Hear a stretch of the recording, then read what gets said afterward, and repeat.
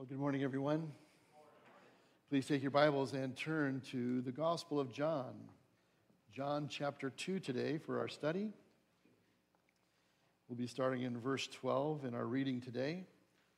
John chapter 2, verse 12. As we learn about how Jesus cleansed the temple. In John 2, verse 12, John continues his report on the life of Christ in this way. After this, he went down to Capernaum with his mother and his brothers and his disciples, and they stayed there for a few days. The Passover of the Jews was at hand, and Jesus went up to Jerusalem. In the temple, he found those who were selling oxen and sheep and pigeons, and the money changers sitting there.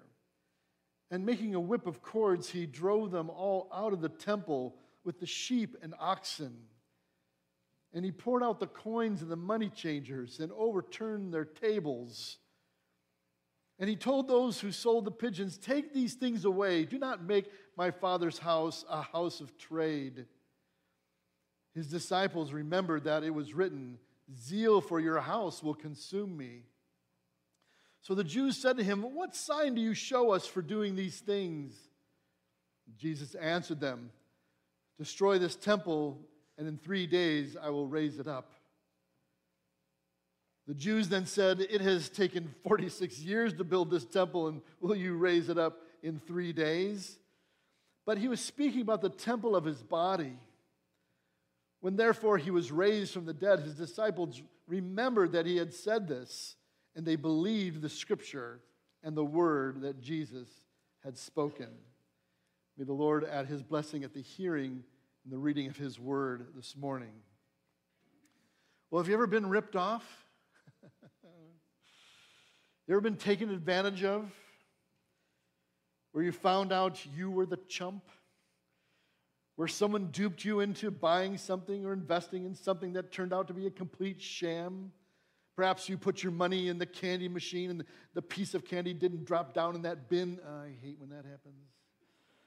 Or you bought the new gadget you saw advertised on TV only to find out when you finally acquired it, it really didn't work the way it was advertised. Or perhaps you invested in an important relationship, but in the end it turned out to be a huge disappointment, a complete letdown, and even perhaps a betrayal. In a word, we are all longing for authenticity in all that we deal with. Of course, this is even more critical when it comes down to our relationships with other people. We are all longing for authentic relationships in our lives. And as you can imagine, more than all else, God wants us to be authentic in our relationship with Him. This is especially true with regard to how we worship Him. He's longing for our hearts to be truly devoted to Him in real and authentic ways. There's perhaps nothing more important than this. But unfortunately, we often only want God on our own terms with what He can do for us, instead of longing for Him on His terms based on who He is and all that He has already done for us. My question this morning is, are you truly longing for His presence this morning? Isn't it sad that we often want people to be authentic with us while all the while we secretly choose to be inauthentic with others? Sadly, this can also be true in our relationship with God. We want God to be authentic and real with us, but at the same time, we're not always authentic with Him. Here in this passage, Jesus demonstrates a real authenticity and zeal for His relationship with His Heavenly Father, and we need to do the same as we long for His presence in our lives. As we'll see today, as we long for God's presence in our lives, it's important that we spend time with Jesus. It's essential that we remember all that He has done for us. It's imperative that we radically remove anything that is keeping us from worshiping God, knowing full well that people will respond to our devotion to God in different ways. Some will challenge our motives. Some will misunderstand our words, but others will remember and believe. Our message series is That You May Believe, the Gospel of John. Today we're focusing on our longing for His presence. This gospel, written by John the Apostle, the very apostle of Jesus Christ, one of the 12 disciples, perhaps the very best friend of Jesus during his earthly ministry. Again, this is John the Evangelist, not to be confused with John the Baptist that we read about in John chapter 1 and 3. We'll learn more about John the Baptist later. But the purpose of John in writing this gospel, in John 20, verse 31, he says, "But these have been written so that you may believe that Jesus is the Christ, the Son of God, and that believing you may have life in his name." In our account today, it seems possible that there may be two accounts related to Jesus' cleansing of the temple. John suggests that Jesus cleansed the temple at the beginning of his ministry, while the synoptic gospels, Matthew, Mark, and Luke, suggest that he cleansed the temple at the end of his ministry. The descriptions of the events in either case are different enough to suggest two different events. Here's what's possible. If he cleansed the temple at the beginning of his ministry, as is outlined in John, the authorities might have been annoyed, but perhaps wouldn't think much of it. But if Jesus then did it a second time, 3 years later, it might have been the straw that broke the camel's back, so to speak. And that led to the Jewish religious authorities to have Jesus arrested and crucified.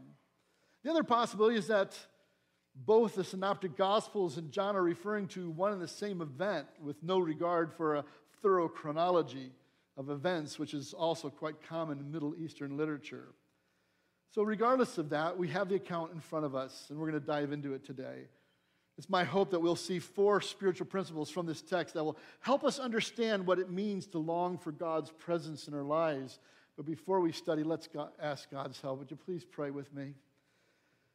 Our gracious Heavenly Father, we thank you for this brief moment that we have to dive into your word and to hear what you have to say.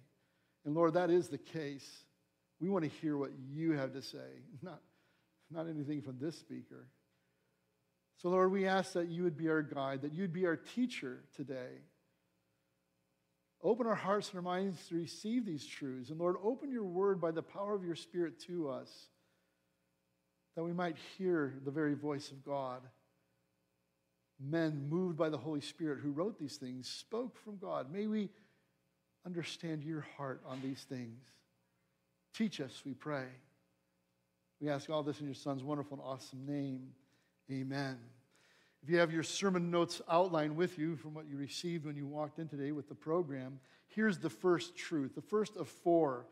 As we long for God's presence in our lives, it's important that we spend time with Jesus. That seems pretty obvious. But I want you to note what happens here in verse 12.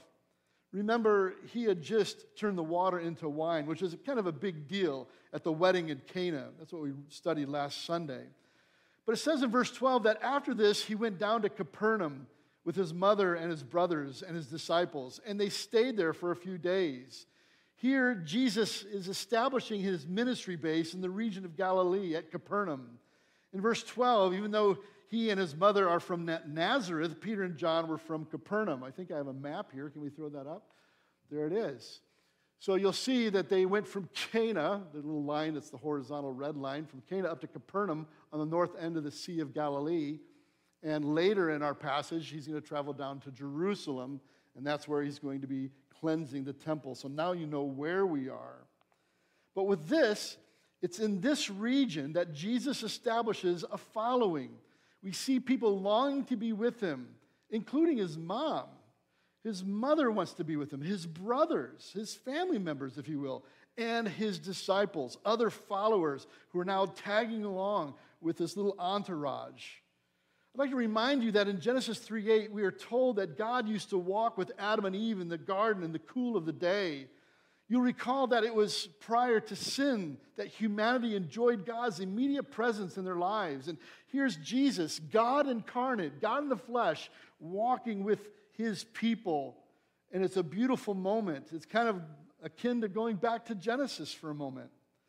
But sin separated us from God, yet Christ provided a way for us to walk in his presence once again. From the beginning, by the way, this is all that God has ever wanted. This is why he created us, so that we would always be in fellowship with him, where he gets to be God and we get to be his people. It's not very complicated. It's all he's ever wanted. That's what he created us for, to bring him glory and for us to be in relationship with him. Psalm 16:11, the psalmist says this, You make known to me the path of life. In your presence there is fullness of joy. At your right hand are pleasures forevermore. Our world keeps saying, hey, go find joy over here, or happiness this way, that way. No, it's in his presence. Are you here? Are you longing for everything you want to get in life? It's in his presence. That's where you find it. You won't find it anywhere else. Believe me, I've talked to scads of people who keep trying to find stuff in life from everything else other than God. And every time it's an empty basket, an empty bucket. Why? There's nothing in there. He's where all the fullness of joy is. Pleasures forevermore. Oh, that we'd seek his presence. And for us to do that, it's important for us to spend time with him. This is what we have to look forward to. One day, Paul writes to the Thessalonians, then we who are alive, who are left, will be caught up together with them in the clouds to meet the Lord in the air, and so we will always be with the Lord. Man, I can't wait for that. That's what we have to look forward to. One day, we're going to be with him all the time. Therefore, encourage one another with these words. Beloved, it's important that we spend time with Jesus, just like his family members were, just like his disciples were hanging out, even his mom. How can we do that even right now? Well, get in the Word, read the Bible, study God's Word. Hang on to every word he has to say. But not only that, but pray. Seek him in prayer. Spend time with your Savior. Find other godly men and women who will help you in your walk with Christ. Spur each other on. Challenge each other. Again, we're distracted quite a bit, aren't we? We're a distracted people. Too much media, too much television, too much computer games, cell phones, focused on obsessions with hobbies. Minimize the distractions. That's what we need to do. We need to minimize the distractions. I dare you, turn something off. Get alone with God and with his word. Prioritize the time. If you don't prioritize it, it's not going to happen. If you don't make time for God, don't expect anything to ever change in your life. Beloved, we need to spend time with Jesus, just as his followers were. But secondly here, as we long for God's presence in our lives, it's essential that we remember all that God has done for us. Now, this is kind of interesting. Look at verse 13. The Passover of the Jews was at hand, it says in verse 13, and Jesus went up to Jerusalem. And you go, why is he going there? Well, he's going up for the express purpose of remembering what God has done. He's going to worship with everybody else, his heavenly Father. Here, Jesus goes up to Jerusalem, literally to his Father's house, to worship and remember what his Father had done historically for the nation of Israel through the Passover. You can find that account in Exodus 12, 1 through 14. Here we see how God passed over the households that had the blood of the sacrificial lamb on the doorposts and the lintel and spared the lives of the firstborn. But in verse 13, Jesus purposed to remember what God had done. It is biblical and Christ-like to regularly commemorate God's work in our lives. We do that each month here through communion. We remember what Jesus did for us, and it's appropriate that we do that. At Christmas time, we celebrate the Advent when Christ came into the world. Resurrection Sunday, we celebrate the resurrection. These are things we should celebrate and remember. Remembering who he is and what he's done for us. Birthdays, spiritual birthdays. These are things we should worship God in and remember all that he is to us. It's essential that we remember all that he's done. Have you thought about that lately? All that he's done for you? All that he's currently doing even right now on your behalf as he advocates for you before our Heavenly Father? Beloved, it's important that we spend time with him. It's important that we remember all that God has done for us. But thirdly here today, as we long for God's presence in our lives, it's imperative that we radically remove anything that is keeping us from worshiping God. Don't miss this.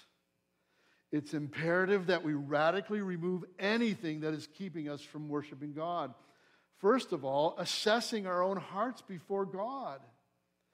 Here in verse 14, as Jesus comes to Jerusalem, it says, in the temple, he found those who were selling oxen and sheep and pigeons, and the money changers are sitting there. Here in this moment, as Jesus looks at the temple grounds and he sees what's going on, he makes an assessment with what is going on in the temple. He discovers people taking incredible financial advantage of God's people. There are people who are ripping other people off, selling oxen, sheep, pigeons, money changers, tables, animals, pens, cages. And the gross irony here is the very arrangement that God had made for all of his people to ensure access to his presence. Remember, the pigeons were sacrificed for the poor, the sheep for the middle class, and the oxen for the wealthy, was now being used to bilk people out of their hard-earned resources and livelihood. Jesus is profoundly outraged with an extreme sense of righteous indignation. I want to paint a picture for you with what's going on here so you fully understand the deal. Because we kind of go, what's he so upset about? Okay, so here's Jesus. He comes to Jerusalem, the very Son of God. And he's there. And these people are coming from all over the place to worship God the Father. To worship, if you will, him. Because he's God incarnate. And so imagine a family from Macedonia, way up north. They've traveled for hundreds of miles to come all this way to worship. And so you can imagine this family entourage with some animals they brought with them to carry things and to bring provision, food, what have you. And they've traveled a long way. And they've got to town, and you imagine the children, and they're all excited. We're going to go to the temple, and Dad's going to bring our lamb, and we're going to sacrifice. We're going to worship God. It's going to be a great day. All the anticipation, the joy, they would be looking to go do this. And so they show up. And Jesus is watching this. And they show up, and the guy gets in line, and he's got this beautiful animal. It's the best in his flock. It's precious to him, and he wants to offer to God his very best. And he gets in line, and he gets to the front of the line for where they're offering the sacrifices, and the high priest is there, and they inspect the animal, and they go, no, sorry, we can't use this animal here. Well, why not? It's my best animal. No. See, it's got a little blemish there. It's got a little spot. We can't use that. Yeah, but I came all this way and I brought this animal. My whole family's here. Yeah, well, what you can do is over there, there's some guys who could sell some sheep to you. You can go over there and trade your sheep in for another sheep. Go take care of that and come back, and we'll take care of you. Okay. So he now gets in line with the sheep people. And so he's waiting. He finally gets to the front of the queue, right? And he goes, hey, could I trade one of my sheep here for one of your temple sheeps here, one without blemish? Could I do that? What are we going to do with your animal? We don't need that lousy critter here. Well, this is a really good one. It's my best one. No, we can't use that. But you could buy one. Oh, well, how much? Well, that'll be 2 temple shekels. Oh, okay. So he reaches in his coin purse and brings out his coins, and he puts some coins on the table, and they're from Macedonia. And the guy's like, we can't take this money. It's got Macedonian gods on it. We can't take that here at the Temple Works. Well, but this is the only money I have. Well, get in line over there, the next line, where you exchange your money for some temple shekels. Oh, okay. So now he goes over to that line, and now you see what's going on here? And by now, the exchange rate, you got to pay a couple extra shekels, extra Macedonian coins to get some shekels.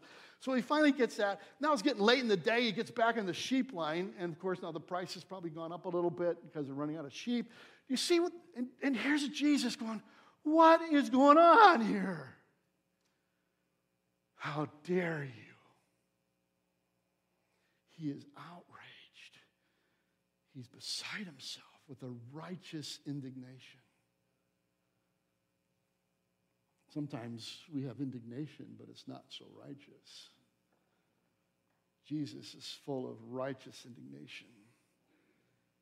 Jesus, the Son of God, God in the flesh, he now literally cleans house.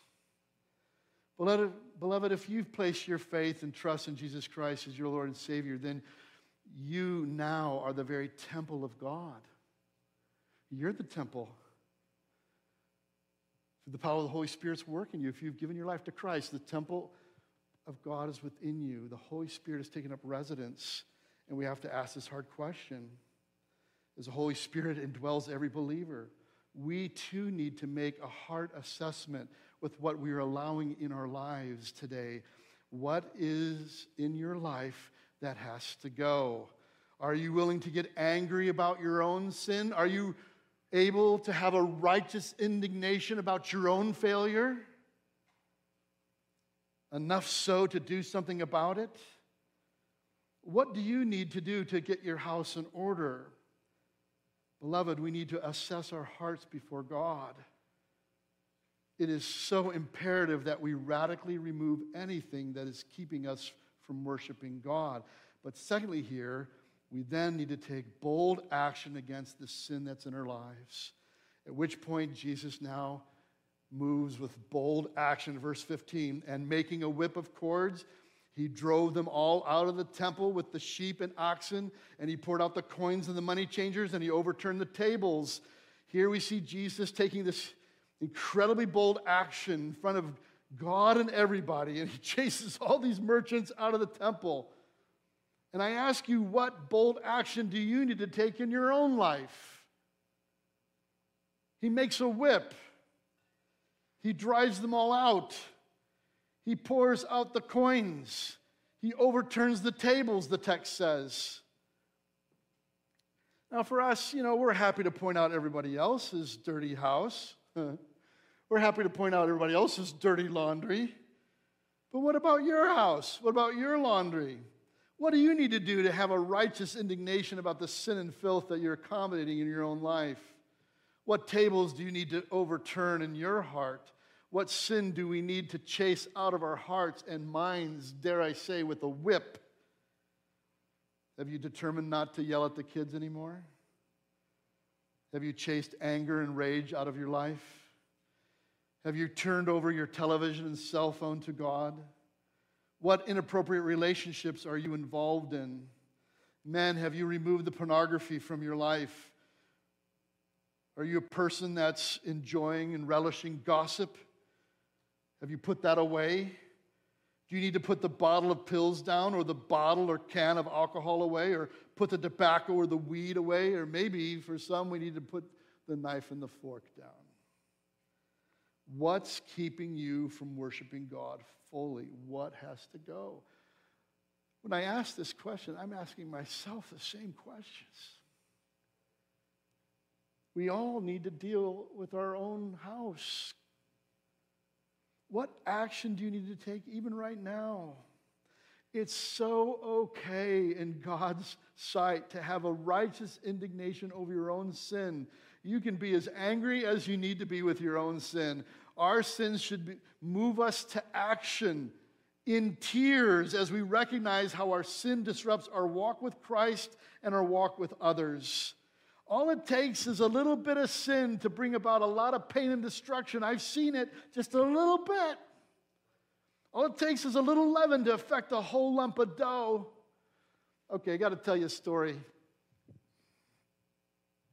A long time ago, right before my oldest daughter was going to get married, just a few weeks before, I ended up with a problem with my foot. It was my right foot. I still remember which foot.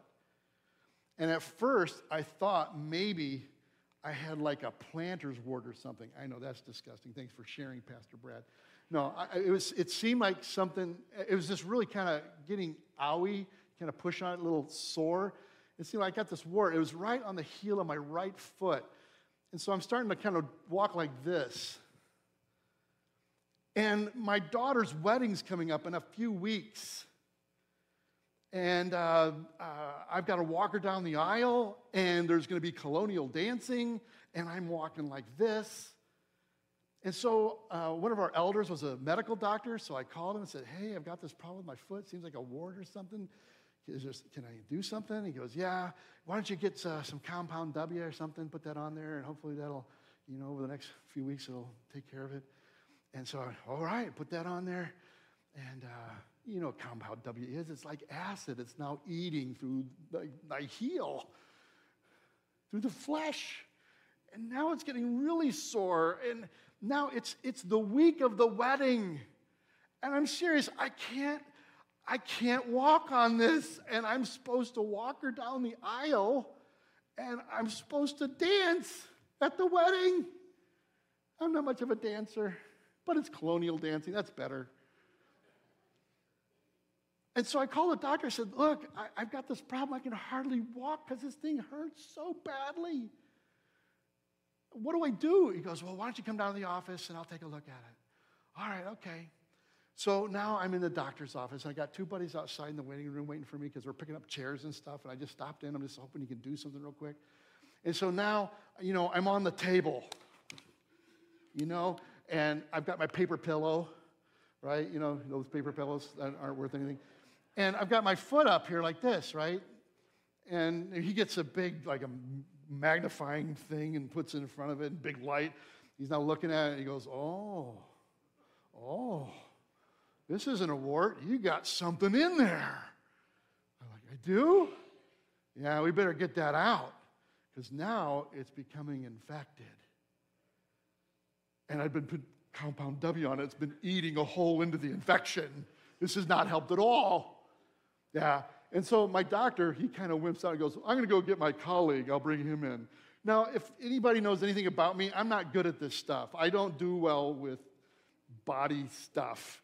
It's not my thing. I'm not a blood and guts kind of guy. So if you come up and say, hey, let me show you my hernia operation, I'm going to pass out. You don't want to show that to me, okay? So I'm telling these guys, look, I'm not going to do very well with this. Whatever this is, I'm not doing well. It's okay, we got it. And so my heel's up in the air. I got the paper pillow. And they go, what we're going to do is we're going to put some Novocaine in there, and then we're going to cut it out and get it out of there. Okay.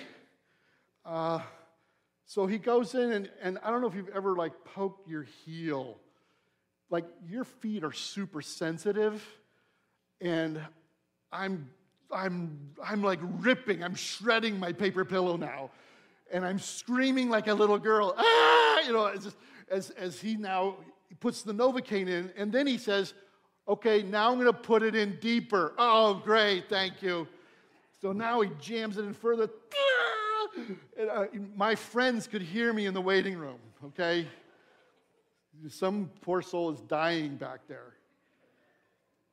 And then he cuts it out. And my doctor friend, who's been patting me on the back, said, it's okay, because his colleague's doing the work. He comes up on his finger and he shows me what it is, and it's the smallest itty-bitty thorn you ever saw. All that was causing incredible grief, pain, and agony from a little bitty thing. What's the big deal? That's the big deal. Put a Band-Aid on it. I walked out fine. I was able to dance. It was great. Thank you, Lord. Understand that's how sin works. It just takes a little bitty thing, a little compromise. And you don't know what kind of infection and pain that's going to cause to mess you over until someone can help you deal with it. And Christ stands today wanting to help you deal with it. Beloved, as we long for God's presence in our lives, we need to radically remove anything that is keeping us from worshiping God, assessing our own hearts before God, taking bold action against the sin that's in our lives. But thirdly here, demonstrating the meekness of Christ. The meekness of Christ? Did you notice the incredible meekness that's going on in here? This is amazing. Don't miss this little thought. Look what happens in verse 16. He says, and he told those who sold the pigeons, take these things away. In other words, in chasing everyone out of the temple, he used what was expedient, making a whip of cords in verse 15. And I imagine he even did this very coolly, very collectedly. He's not in a rage, he's putting the whip together, taking care of it, getting ready. And then in doing so, he drives the sellers of sheep, the oxen, out. He knocks the tables over and the money's poured out. Did anybody lose any money? Nope. It's on the ground. They can pick it up later. Did anybody lose any animals? Nope. You can chase them down the street. Not a problem. In all of this, in his actions, he does not sin. There's no one who loses any property. No one is whipped. As a matter of fact, notice how he demonstrates this incredible meekness as he now comes to the sellers of the doves. And he says, I want you guys to take these things and get out of here. I want you to leave. Why? Why does he treat them differently? Why does he knock their tables over? Because if the cages open up, the doves fly away. Now we got loss of property. Now he's sinful. Notice the meekness. Meekness has been described as strength under control. He knows exactly what he's doing. You guys get this out of here. And he handles them differently. Jesus demonstrates an incredible godly meekness.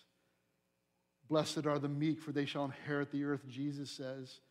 And I ask you, who do you need to exercise compassionate restraint in your life? Your kids, your wife, your co-workers, demonstrating the very meekness of God. And then lastly, here, longing for his very presence in our lives. He makes this proclamation, verse 16, do not make my Father's house a house of trade. This is not a place of business.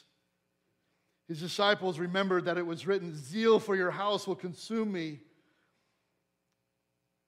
This is my Father's house. This is a place where people should be able to freely meet God without being ripped off or taken advantage of financially. God's house is just not a place of business. You'll notice that we really don't purpose to have yard sales and garage sales here, and we're not going to have a bunch of stuff out in the foyer for sale. We're just not doing that. We don't want people walking in here being under attack or under guilt trip about buying something. And I just ask you, are you here to do business with God today or do business for yourself? I was a State Farm agent for 10 years over in Wisconsin, and I attended the church there, a large church. We had, we went from like 400 to 800 people in the 10 years we were there. I never once anybody in that church to buy any of my insurance. I never would ask them. I ended up insuring half the church anyway, but I never asked for it. They came to me by God's grace, but I was not there to try to sell something. It's my hope that Oakwood remains a place where people can freely come and worship and nobody's trying to make a nickel out of somebody else here. Let's not do that. In Matthew 21:13, with the account Matthew has on this incident, Jesus says, it is written, my house shall be called a house of prayer, but you made it a den of robbers. If we contrast this with what the psalmist writes in Psalm 84:10, for a day in your courts is better than 1,000 elsewhere. I would rather be a doorkeeper in the house of my God than dwell in the tents of the wicked. This is where our heart needs to be. We need to be seeking after God. Notice how it says that he had a zeal for God's house. Oh, that we'd have a zeal for God's presence. Why does Jesus have a zeal for God's house? Because that's where God is.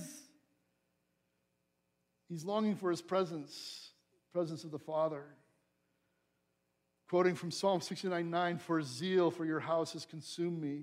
And I ask you, what are you consumed with? Jesus was longing for all of God's people to be able to freely come into his house to authentically worship him. He was longing for people to be in his presence. Are you consumed with having God's presence in your life? Beloved, we need to be consumed with him. Jesus was in fact consumed for us, that we might be consumed with him, with his very presence in our lives. Lastly this morning, and this will go very quickly, as we long for God's presence in our lives, people will respond to our devotion to God in different ways. Some will challenge our motives. That's what happened in verse 18. So the Jews said to him, what sign do you show us for doing these things? Basically, who do you think you are, you Christian? Who do you think you are, Jesus? Turning all the tables over. Who gave you such authority? But there'll be those who question your motives as you walk with Christ in boldness. Some will misunderstand your words. Jesus answered them, destroy this temple. You can imagine him actually gesticulating to himself. destroy this temple, and in 3 days I will raise it up. Of course, the Jews are confused with this. Well, it's taken 46 years to build this temple. Will you raise it up in 3 days? But he was speaking about the temple of his body. The ultimate irony here is that Jesus told the Jews precisely what the sign would be that demonstrated the authority by which he cleansed the temple, but they just didn't get it. No, guys, I'm going to rise from the dead. They confused Jesus' spiritual words with the limitations of their own physical perspective about the temple. Some will challenge our motives. Some will misunderstand our words. But others, as we devote ourselves to following him, as we long for God's presence, others will remember and believe. Look at verse 22. When therefore he was raised from the dead, his disciples remembered that he had said this, and they believed the scripture and the word that Jesus had spoken. Beloved, as you clean your house today, and as you allow God to do a work in you, understand that there are other people who are watching. You don't live in a vacuum. People are watching to see if you're really legitimate, if you're really going to trust him with your life or not. Parents, your kids are watching you. Older brothers and sisters, your younger brothers and sisters, they're watching you. I looked up to my brothers and my sister to see if they would walk with God. I was still, looking up to my mom and dad all the way to the end. We don't live in a vacuum. How you live can make all the difference to what degree someone remembers what you said and how you lived.